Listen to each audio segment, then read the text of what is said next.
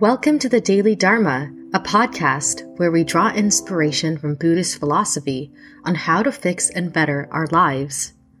Join us as we dig through the archives of Buddhist texts, great teachers, and real life to grab an extra hit of wisdom to lift us up from the daily grind and find much-needed peace. Hi everyone, welcome to the Daily Dharma. In this episode, we're going to be talking about how happiness is not a feeling, but a process. First, I'm going to start with a passage from the Dhammapada. By telling the truth, by not getting angry, by giving when asked, no matter how little you have, by these three things, you enter the presence of devas. I want to preface that happiness is a very difficult concept, and of course this passage cannot possibly explain everything you need to know about happiness.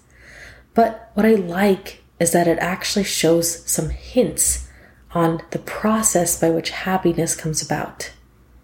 So let's begin by dissecting this passage.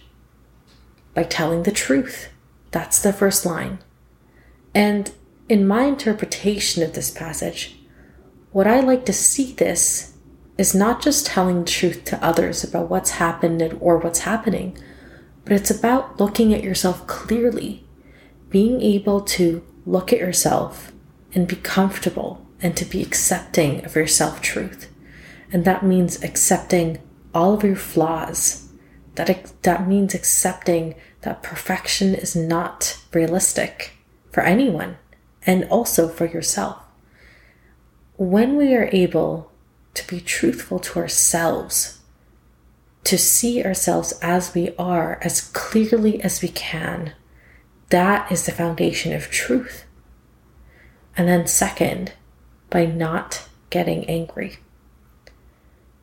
I really enjoy the emphasis of anger in this passage because, again, in my interpretation, we are looking at the self. And so often, instead of understanding our agency in things, we choose to be angry at ourselves, at others, at the circumstances of our lives, and we waste so much emotion and attention on anger. Now, anger as an emotion, there's nothing wrong with it. But if we don't learn to process it, to let it go, then there's no way not to be angry. Anger will follow us, and it'll cloud our judgment on how things really are. So in a way, the anger is more or less a way for us to understand that even when things are bad, we can still choose to not be angry, and thus choose not to cloud our judgment about ourselves and those around us, as well as our lives. And then the third line, by giving when asked, no matter how little you have. I think inherently, nobody in this world will always feel that they have so much to give, especially to themselves. It's so much easier to feel generous towards others. It's so much easier to be giving to others in time and energy and resources. I feel that in many ways it's built in, and thankfully as a good result of society and good conditioning from our family, that we should be kind to others.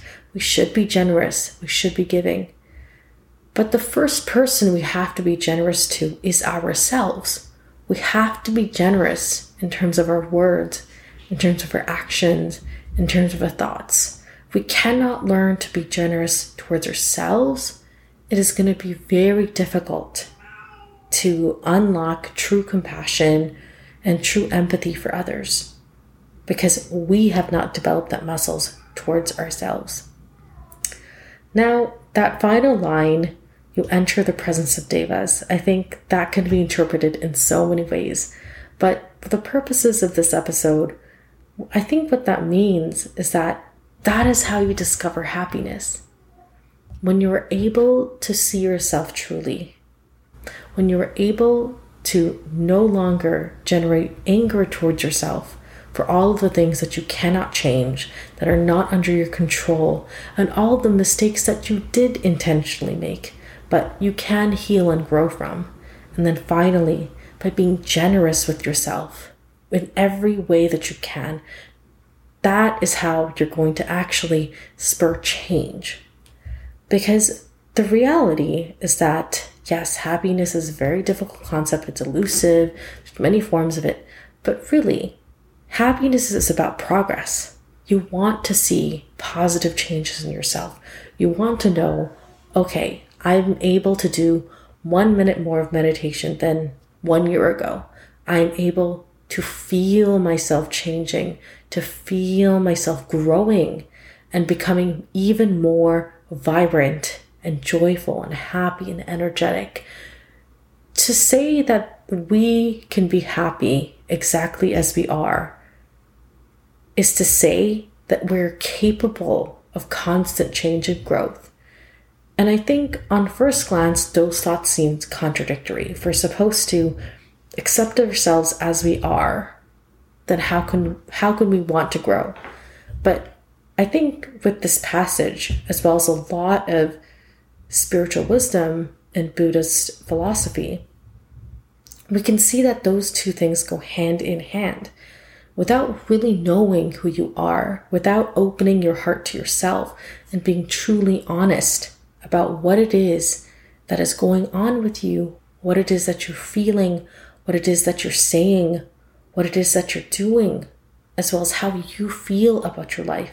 Without that pure, unfiltered honesty, there's no path to change. There's no path to evolving. And evolving is also a fruit of our own labor. Nobody can do that for us. But when we are able to put the intention to change and back it up with the action to change, and then also build it up with words to change, that is how we generate joy. That is how we generate happiness. Happiness is knowing that you are working hard in the right direction to make yourself a better person, a stronger person, and also to love yourself even deeper. Because of what screams self-love more than working hard to becoming better for yourself? And I think that, to me, is what this passage is really about. When you're able to be honest with yourself without anger, and you're always open and able to be generous with yourself, that is how you become comfortable and ready to change. That's when you can honestly and without anger admit to yourself, these are some things that I need to change, that I need to shift, that would be beneficial to me and to others around me to evolve, to grow, to expand. And when we're able to acknowledge those changes and then also learn to make plans on how to address those changes and follow through and repeat that cycle every time we see there's an opportunity for growth, for spiritual growth, for inner growth, that is joy. That is happiness. Everything else in this world, and of course I'm talking just from my own perspective, everything else in this world cannot be changed by our own hands, but we can shape ourselves. And that is the power that we're all born with. We're all born with this ability and agency to be who we want to be within. We cannot control everything around us, but within we can. And therefore, we have to use the power of our spiritual muscle to open our minds as well as and see what it is within us and what is our truth. What are we here for? And without anger and with generosity, we can change, we can grow. So all in all, happiness is the result of right action, thoughts, and words through striving. When we're capable of both holding self-truth and self-kindness simultaneously, That is the process that kickstarts change. And that is the process that happiness comes about. When you know that you can be kind to yourself and you can also be honest to yourself, that is how you can become really proud and happy with who you are and how your life is going, because you are working hard to be better spiritually inside within yourself. Thank you so much for listening to this podcast. I hope you enjoyed it. And until next time, please stay safe out there.